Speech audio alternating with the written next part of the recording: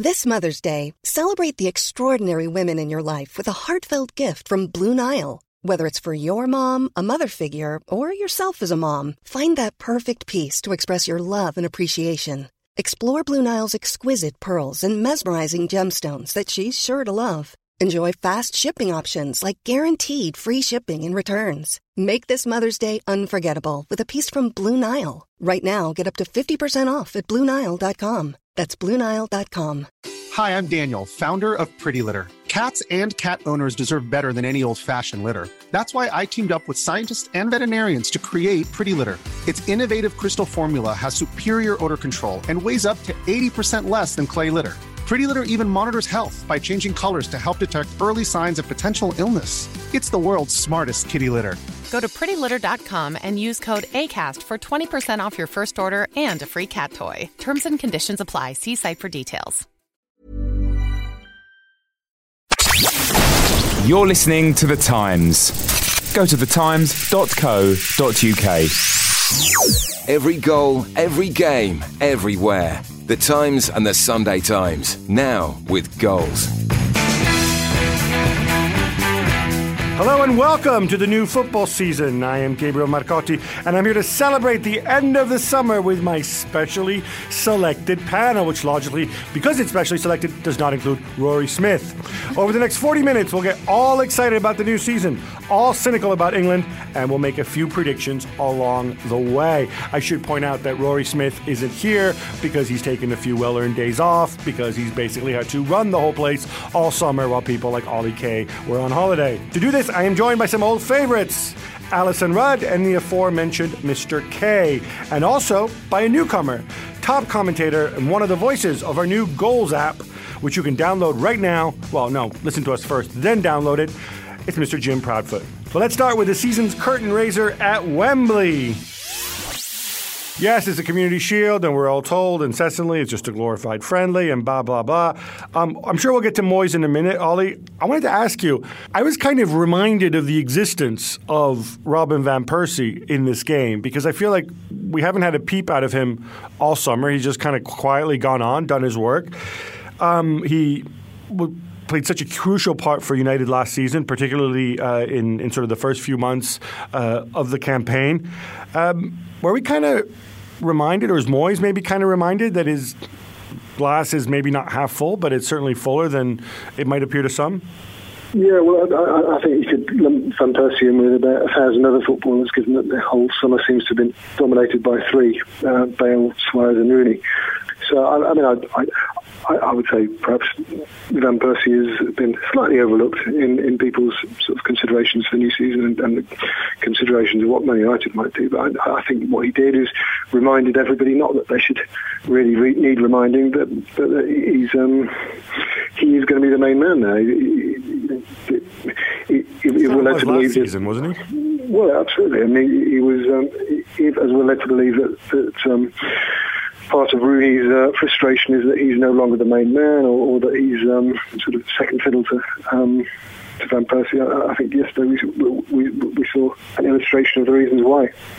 But Alison, it's not just that he's the hub, but he's really, really good. I don't know, there's no other way to put it. And with all the caveats from before, if he stays injury-free and he doesn't decline all of a sudden when he crosses the sort of the 30 barrier, I mean, is this the kind of thing where, like last season, amidst all this negativity about United, you know, we tend to forget that they did win the title by 9 points, that their closest competitors also have new managers and some level of upheaval, and that he can paper over a lot of cracks. Yeah, I mean, sometimes the non-story is actually the story. The fact that Manchester United have a very happy Robin Van Persie is still significant, I would argue.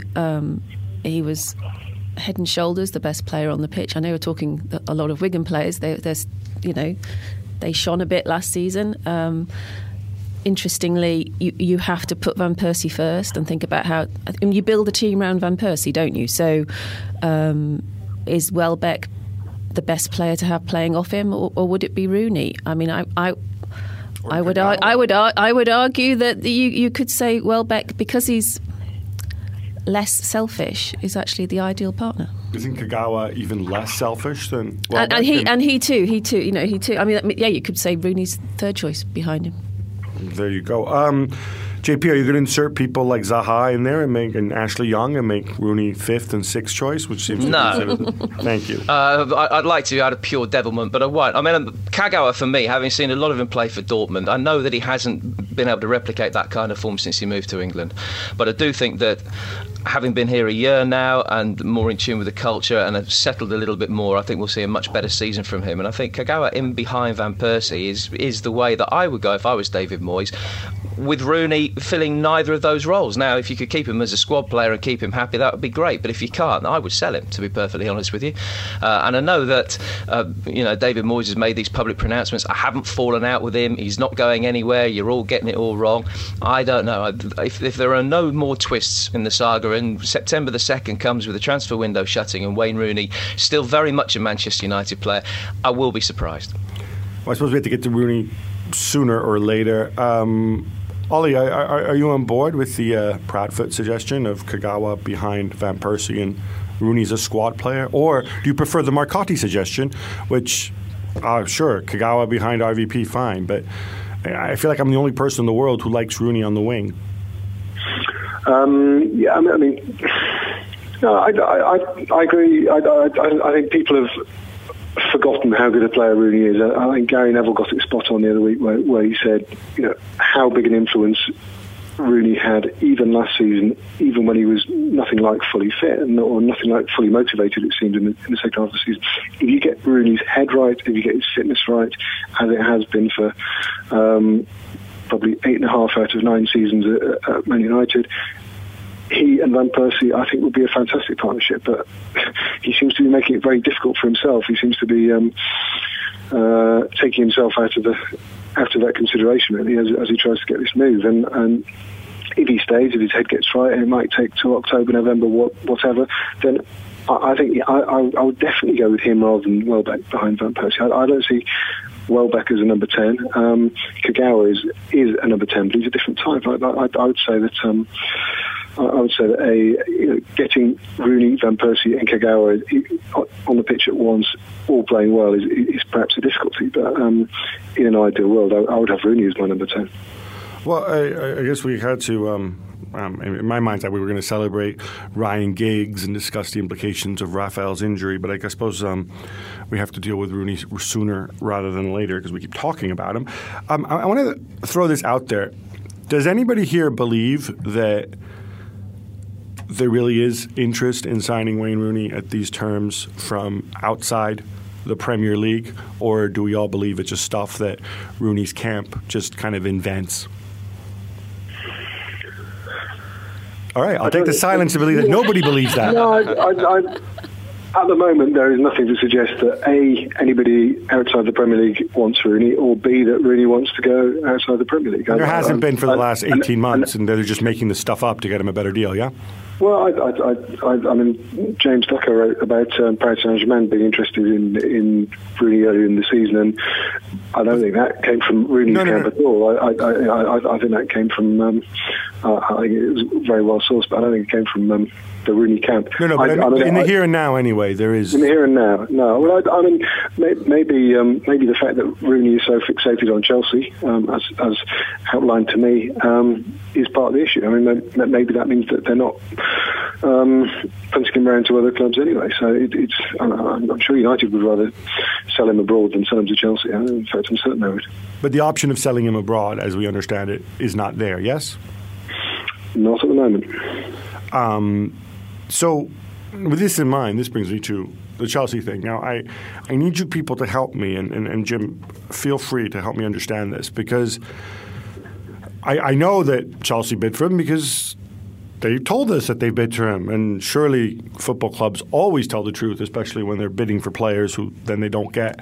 And United, I believe, have confirmed that they've turned down bids for Wayne Rooney. I don't see where or how he fits in at Chelsea, given financial fair play, given the all those attacking players that Chelsea have, and you can say, oh, but Torres isn't very good. Yes, but you have to move Torres if you're going to sign Rooney, or you have to move Mata. There's just too many bodies there to make this sustainable. So there's the sort of suspicious conspiracy theorist in me, which says that, you know what, none of this is true. Jose Mourinho has this is all a big smokescreen from him or from Chelsea, that they're bidding for him knowing he's not going to come or whatever. It just does not make any sense to me. Does it make sense to you, Jim? Can you? But why? Okay, so taking your conspiracy theory at face value, then, Gab, why are they doing that? Because they've got another target who they think they will be able to land. They're just throwing us all off the scent, or to make it look as though they're prepared to spend more money and keep the Chelsea fans hanging on. Because when it comes down to it, they brought Schürrle and Van Ginkel and nobody else so far. What's the reasoning behind? I'm not saying you're wrong, Gab, but what's the reasoning behind it if that's the way they're going? Well, I like to think people generally move towards the logical. The reasoning could be they're chasing somebody else. They want to do Paul Stretford a favor, thinking that maybe it might help them with another one of Stretford's clients or one of the people Stretford has influence over. He wants to mess with David Moyes so that, he's kind of messed with one of his direct competitors. I don't know. All these things come to mind because I cannot see a logical home for Wayne Rooney at Chelsea, given the players in Chelsea's squad and given the fact that, with financial fair play, they'd have to sell guys, and the guys that, there really isn't so much of a market for many of these guys because they make too much money and it's already late in the transfer window. I wrote something similar last week in terms of the in terms of the conspiracy theory. I mean, it is a no-lose situation for Chelsea and Mourinho, because whether they get him or not, they have succeeded in completely destabilising Rooney and Manchester United. If they don't get him, then United are still left with a problem on September the 3rd. Well, it would probably suit them to keep him, but it's going to be a problem if they keep him unless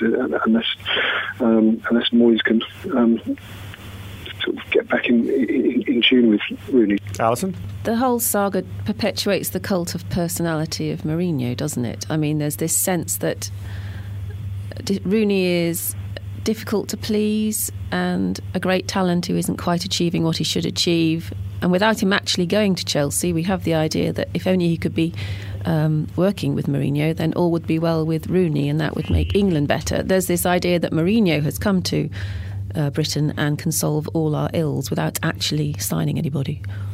I think the next move is to become Chancellor of the Exchequer, if I'm not mistaken.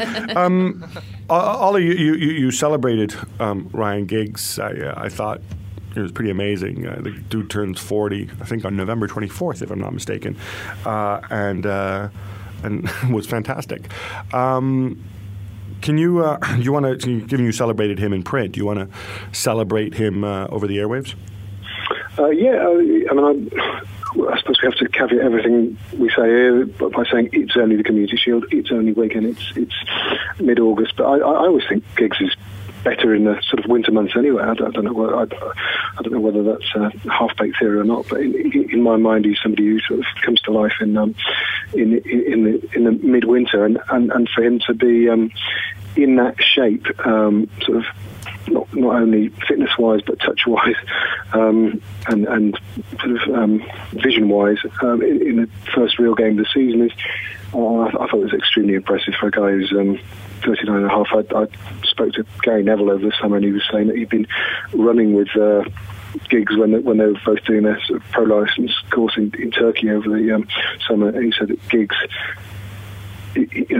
Giggs stamina-wise, speed-wise, etc., he's the same as he was 10 years ago. He was leaving Gary Neville for dead now. No, Gary Neville's not been in the sort of professional athlete mode for the last 2 years, but it's he was saying it was frightening how fit Giggs still is.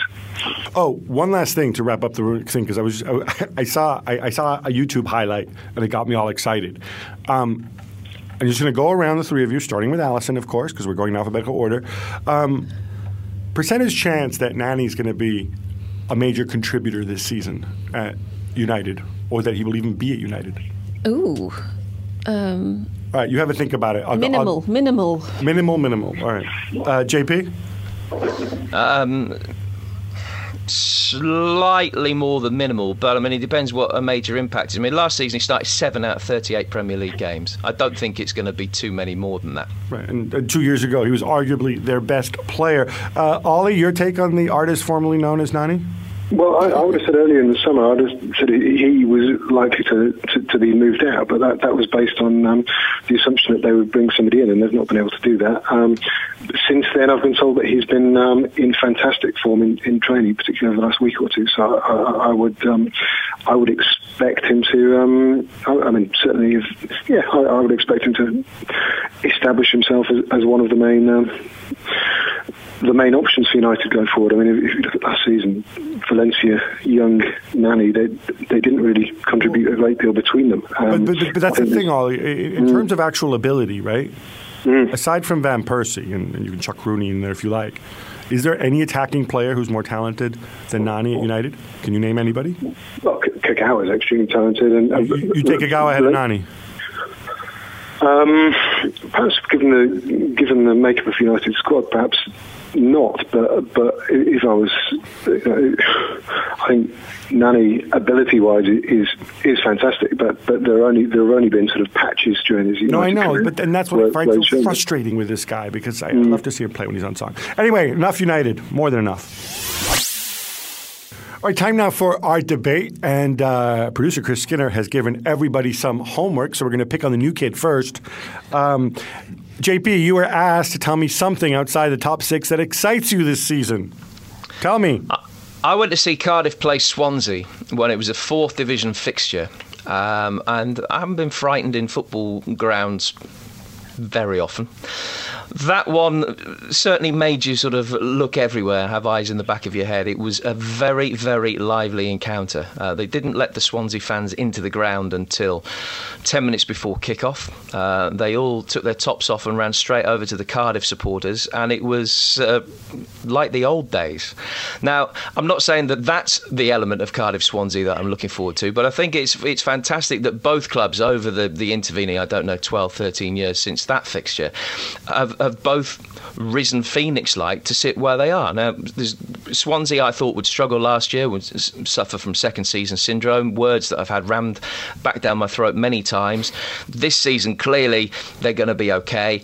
How are Cardiff going to get on? Well, they're giving it a good go when you consider the amount of money that they've spent. I mean, it's extraordinary to be in a position where they've spent £30 million as a newly promoted side. Clearly, Vincent Tan has decided he's going to gamble. So I'm looking forward to watching both Cardiff and Swansea in the flesh as many times as possible this season, and I do hope that I'll be able to get to at least one of the South Wales derbies. That is going to be pretty special. I want to ask you though, but they have spent a lot of money, and I absolutely love Gary Medel. But providing he stays on the pitch. Yes, I know. Yes. I love him more as a cult figure. But which of their other signings do you actually like? Kolka is, I think, passable for £8 million. Not convinced about Cornelius because he's played less than 50 senior games in his career. £8 million on a player who scored 20 goals to be the man who's going to get the goals to keep you in the Premier League. That's an almighty gamble. And John Brayford has done well in the Championship. He's done well at every level he's played, but clearly this is a big step up for him, so we'll wait and see. And I can't really comment on Simon Moore. I've not seen enough of him.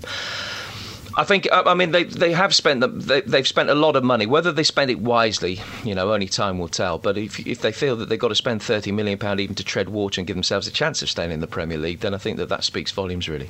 Yeah, I don't know. I mean, well, as you all know, I don't follow the Championship really closely, but I spoke to somebody who does, and he told me that the 3 sides from the Championship who would have been best placed to stay up were actually Leicester, Watford and Brighton, and none of those sides got promoted. So I wonder if this is going to be the year that we see the 3 up, 3 down, or maybe I'm just being too negative. Alison? I'm interested in the story of Mark Hughes, who is after redemption at Stoke City.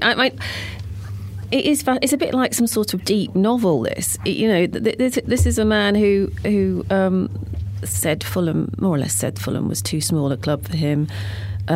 Roundly criticised for the way he handled purchasing policy at Queen's Park Rangers. Still held responsible for their relegation. A surprise appointment at Stoke, I think. It's no secret that I was a big fan of how Stoke performed under Tony Pulis, so I was sorry that era ended. Hughes goes into Stoke, says he's learned his lessons, admits he was arrogant, but the feeling is that he's supposed to turn them into some sort of mini Barcelona. Does he still have the same advisor he had before? As far as I'm aware, he does, yes. Okay. But his transfer policy so far does not seem to follow the same pattern as it has at his previous 4 or 5 clubs.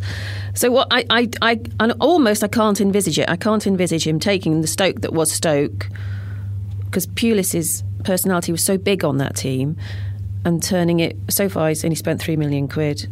I don't know how he's going to turn it around. But he's under pressure. That's why Pulis got rid of. He's under pressure to make it a more attractive looking team. And I just think it's fascinating. I don't know how he's going to do it. Will he do it? Whether it'll evolve through the season, or whether they'll just sort of slowly trickle down the league and look like they're in relegation trouble. I think it's from a psychological point of view, the most interesting club. I think, I also, Alison, like you, come from a standpoint of being a huge admirer of Tony Pulis and what he was able to achieve at Stoke, and he never got the credit that he deserved. Is that asylum here? Come on, seriously, come on! It's like the third or fourth biggest net spend in the last 4 or 5 years. Why aren't you a big admirer of the Coates family? Why am I not a big admirer of the Coates family? Shouldn't you love them? If you like Tony Pulis, you'd absolutely love them, because they're the guys who chucked all the money at him. I love the Coates family. More than Pulis? I don't know that I certainly love them more than Pulis loves them now. Yeah, no. The whole Stoke story is a very impressive one that they haven't got the credit for. Why haven't they got the credit for it? If they play football like Wigan, everybody would love them and they would be regarded as a success. But because they play in a manner which doesn't fit in with our Premier League ideal, therefore they are, regarded as the. I'm trying to think of a clean version, and I can't. But they're regarded poorly. Now, that matters nothing. If you're a Stoke City fan, if I was a Stoke City fan, I would be absolutely delighted with what has been achieved over the last few years. But with the exception of Charlie Adam, you would have to say that the players have been brought in to fit into a certain style. Tunchai, remember when your mate brought Tunchai, or when he bought Wilson Palacios and never played him? You remember that? When he was spending all the Coates' money? I'm sorry if I'm on a rant here, but I'm with the Coates family on this. There's no magic to going and chucking in enormous amounts of money. I think only Chelsea and City have spent more money in the last few years than Pulis did at Stoke. Well, okay. I would say that Stoke didn't stay up because of the money they spent, because of the players they bought. I'd say they stayed up because they were organised and competitive, and that probably had very little to do with what players they bought. I think he did buy very poorly at times, but I admire what Pulis did at Stoke, certainly. All right. Well, I'm obviously in the minority here, so I will leave this meeting of the Tony Pulis fan club. Gab, the bottom line is whether you like Pulis or whether you don't like Pulis, he's gone. So the job that Mark Hughes has got is to fashion attractive football, in inverted commas, out of the set of players he's got, who weren't brought in to play attractive football. I mean, when an agent told me about the problem he's got, he's trying to get players into Stoke, and it was the first question is, are they taller than 6'1.5"? Yeah, no. Everything else didn't matter. So when it comes down to it, Mark Hughes has now got to produce an entertaining side. And I think that of the players that he's got, only Charlie Adam is naturally cut out for that. The players he's brought in, Alison referred to the £3 million. Eric Peters, 2 games for PSV last year, he's injured, perennially injured. When he's on the field, he gets sent off, so he's off the field again. And that's the player they bought. I mean, Mark Hughes has got a mighty tough job this year. And I will be, if they finish higher than 17th, I will be very surprised. Ollie, what do you want to talk about? Well, would you believe my heart sank when Jim mentioned Cardiff Swansea, because I think that is a fascinating region, and it's come up with something more original. Exactly. So I've had to rethink very hastily, and I'm going to go for another fascinating region, which is the northeast. Newcastle are going to be extremely interesting. They went from having a fantastic season 2 years ago to having a very poor season last time. Alan Pardew seems to me to be under quite a lot of pressure already. I don't think the Joe Kinnear thing is helping anybody. It doesn't seem to be helping them get players in, put it that way. So I think that's going to be interesting. I think even more interesting perhaps is going to be the Canio situation at Sunderland. I mean, I'm not talking about Di Canio's press conferences or anything like that. People get excited by what people say in press conferences. I'm more interested to see how the dynamic of that club works and that squad works, because he made it pretty clear he was not impressed by the situation he inherited. He's gone for big changes. He brought a lot of players in from Italy, but a lot of very good players in, and it will be fascinating to see how this sort of Anglo-Italian mashup works. All right, well, these are reasons to be excited, I guess. I'll give you my own reason outside the top six. I'm on the Paul Lambert bandwagon again. I'm really curious to see how these kids, whether they go to their next level. I thought last year they were on the receiving end of some results that weren't justified by the way they played. And if Benteke realizes that the best way for him, now he's got his new contract, the best way for him to maybe get that enormous move he wants is to go out and be the beast he was last season and score 30 goals, and the other guys kick on a little bit, I think Villa can go mid-table, because I thought they were much, much better last year than their points total suggested. It's England-Scotland in midweek, and I know all the England fans are excited. Ollie, you're obviously the biggest England fan here. I've checked with JP. He does not. He calls himself a Torquay fan. But what are some things that we can learn from this? The futility of the August friendly, oh, come on. Listen, if you can't be upbeat about football, the whoa. No, say nice things. We talk about meaningless friendly internationals. We talk about that a lot. And I think the idea of an England-Scotland one it's one that does, at least in a sort of parochial way, it does excite people. I don't know what the crowd will be or TV figures will be on Wednesday, but it should be a good occasion.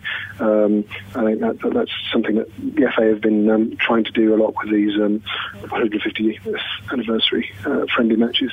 Personally, I think England would be very well advised to be playing against the odd Eastern European team, not like they all play in the same manner, but England seem to be struggling against Eastern European teams in competitive matches. I wonder whether it's quite so wise to be devoting these friendly preparation dates to playing against their British rivals. Is that really the best thing to do technically or tactically? But the match itself, the personnel, it's familiar. I think the one real surprise name was Ricky Lambert, and I would expect him to get on the pitch at some point, whether he starts or not. I certainly expect him to figure. He's 31. I thought he had a really, really good season. I know people sort of roll their eyes and say, "Oh, is that all we've got?" Well, Alison's rolling her eyes right now. Well, that's probably because I'm wittering on, but it is all we've got. For once, Andy Carroll and Sturridge are injured. It's not a huge personnel crisis that's forced the call up of Lambert. He's sixth in line for one of four places. So wow. That's the sort of paucity of options which Hodgson has talked about. And unlike Grant Holt, who was, people were sort of pushing this Grant Holt for England thing a couple of years ago, I think Lambert is a player of far greater scope than Grant Holt. I think technically he's better. I think he's a more intelligent player. I think, I'm not saying by any means that I would be comfortable going into a World Cup match against Brazil with Ricky Lambert at centre forward, but I think he deserves a call up, and I'm interested to see how he does. He could become an option for England. Oh, but let's hope he doesn't just get 20 minutes, and then everything about his England career is viewed through that prism of those 20 minutes. So this always happens. This happens all the time. With we have the one-cat wonder. We have someone there's a bit of a crisis, usually at centre forward position. Bring in a player who's not fashionable and a little bit older and not playing for a fashionable club, and everyone rolls. I wasn't rolling my eyes, but most people do roll their eyes, and then the player is bogged down with the expectation and the hype, and it's and the nice thing is they do tend to think it's an honour compared to most players who don't, and it gets to them a little bit. They don't give everything they could give. They're not given the full 90 minutes. I would like to see Ricky Lambert given more than one chance, and then who knows? You might well, Ollie, feel comfortable with him representing his country in Brazil, because he grows with the role and shows that he cares, and the fans like him because he's one of those players that doesn't seem to put his club before his country. I just wonder whether he will get more minutes on the pitch in an England shirt this week than in the rest of his career. I hope that's not the case, because I'm sort of halfway between the two, really. I don't particularly want, at the moment, Ricky to be leading the line playing for England in a World Cup match. But that said, I think he does deserve the chance. He's shown his versatility. He's not just an out-and-out centre-forward. He can drop deep. He is a clever player who's changed his game as he's got older. I'm full of admiration for anybody who can work their way up from the clubs that Ricky has played for early in his career. Being at Bristol Rovers, at Stockport, now playing for England. It's a magnificent achievement, and one that he probably hasn't really got credit for. As far as Scotland are concerned, still, as they have been for years and years in this never-ending transformation process, it's a no-lose game for them, really. I think that everybody expects that England will be able to turn them over, and if Gordon Strachan can get something out of Scotland and a positive result, that will be a massive victory for them. By the way, if you're wondering why Jim Proudfoot's so excited about Ricky Lambert, it's because he lives on the South Coast, like Mr. Lambert. Is that correct? Well, that is correct, yeah. I mean, I do see more of him. One of my lads is a Southampton fan, so I can eulogise about Ricky Lambert more readily than perhaps I ever would have been able to about Grant Holt. And is it right you live in Bournemouth? No, that's not correct. Nearby, right? No. It's Sandbanks, isn't it? 120, 120 Panorama Road, Sandbanks. Well, in fact, what I've done, all the houses on that road that Harry hasn't got, I've bought. That seemed to be the policy, so that was the advice I was given. Jim, is it true that you used to bottle beetroot alongside Ricky Lambert? Yeah, that's all true. All right, enough of this chatter. Let's go to some quick hits. Brendan Rodgers reportedly won't allow Luis Suarez back to train with the first team until he, quote, apologizes for his, quote, outburst last week. Alison, does this sound reasonable to you? Because it seems kind of idiotic to me, given the fact that if he apologizes because he has to, it's not really a real apology, is it? No, I think Rodgers has got this very wrong indeed. I think I know why he said it. He said it because it makes him look statesman-like. You can't go wrong if you put the fans first and say a player isn't respecting them or the club properly. Two things. One is, why bring up the reasons he needs to apologise, i.e. the racism and the biting and the club supporting him. You wouldn't bring up those issues if there wasn't a debate over whether he's staying or going. So why bring them up? Utterly ludicrous. And the phrase burning bridges has been applied to Suarez. It's actually more applicable to Rodgers, because if Suarez stays, isn't Rodgers burning his bridges by turning Suarez into a hate figure, somebody who's sullen and needs to apologise to the fans? Maybe Brendan Rodgers really believes he should apologise. If so, keep it private. Do not make it public. Just for a short-term boost in popularity rating, he's potentially ruining what would have been Liverpool's player of the season next season. Yeah, I don't remember him apologising for his mega suspensions, which cost him, 10 games out in total. This Gareth Bale business rumbles on. Ollie, some of us wonder if it isn't some kind of big smokescreen, a hedge in case Cristiano Ronaldo doesn't extend his contract. Tell me, you're the wise man. Is anyone worth $100 million? And is that anyone Gareth Bale? Well, on the smokescreen thing, I've wrestled with the same theory myself. At least it seems perhaps it's a backup option in case the Ronaldo deal doesn't happen, or maybe even an attempt to put the squeeze squeeze on Ronaldo to make him sign the contract. I mean, it does seem a staggering, ludicrous amount of money to spend on any player. I think Gareth Bale is fantastic. I think he's a brilliant Premier League player who has the ability to be a brilliant Champions League player if he continues the way he's gone. But £100 million is daft, and I'm staggered that Real Madrid started the bidding at whatever it was, £80 million. It doesn't make sense to me. Because that's a brilliant plan. Ultimately, that's the end game. You see, if Cristiano doesn't re-sign, then you simply buy Bale for $100 million. You sell Cristiano to Rybolovlev down in Monaco for $150 million, since he already has half of Jorge Mendes' clients. You come out $50 million ahead, and you still win the league because you've got Carlo Ancelotti, who's a genuine warrior of the light, and Barcelona keeps shooting themselves in the foot every day. George Caulkin isn't with us today, but Jim, I'm told you speak Geordie, so have some fun. Should Newcastle sign Gomes or Bent, or does it not matter because Joe Kinnear is at the club? I only signed up to speak to you guys today because I thought that George was going to be eulogising about Joe Kinnear, and that is what I wanted to hear. Basically, the fact that Joe is at the focal point of everything to do with Newcastle does everybody else a favour, but does it do Newcastle a favour in the big picture? I don't know. Darren Bent isn't the answer for them. Gomes has got a good goal-scoring record in France with 73 goals in 4 years, but you look at the law of Giroud, generally speaking, you score about half as many in the Premier League as you do in France. The law of Giroud, I love it. That means that Gomes is going to get about 8 or 9 for Newcastle. That's not enough. I'm not convinced he's good enough. They've got major problems. They have to buy, and they've got to buy a lot of players between now and the end of the window. Hey, shall we talk about Premier League footballers betting on football? No, let's not, because there's this law of omerta. Nobody talks about it, even though somebody's been busted. And that makes 2 of them, and they play for big clubs. No, let's move on instead. Let's talk Qatar 2022. Everybody seems to want to play in winter rather than the scorching summer. Everyone but Europe's 5 biggest leagues, who don't want the disruption and have let FIFA know it. Alison, where do you stand? I mean, would you be willing to disrupt something as nice as the Premier League for something as irrelevant as the 2022 World Cup? I don't like change. I don't think the World Cup should shift to being played in the winter. We'll play it in the summer, yeah? You play it in the summer. That's when you're supposed to play it. And I think if Greg Dyke just keeps saying it over and over again... What if you played in Brazil? What if you played in Brazil? Huh? You still have to play in the summer? Or are you being Eurocentric, or worse, Anglo-centric here?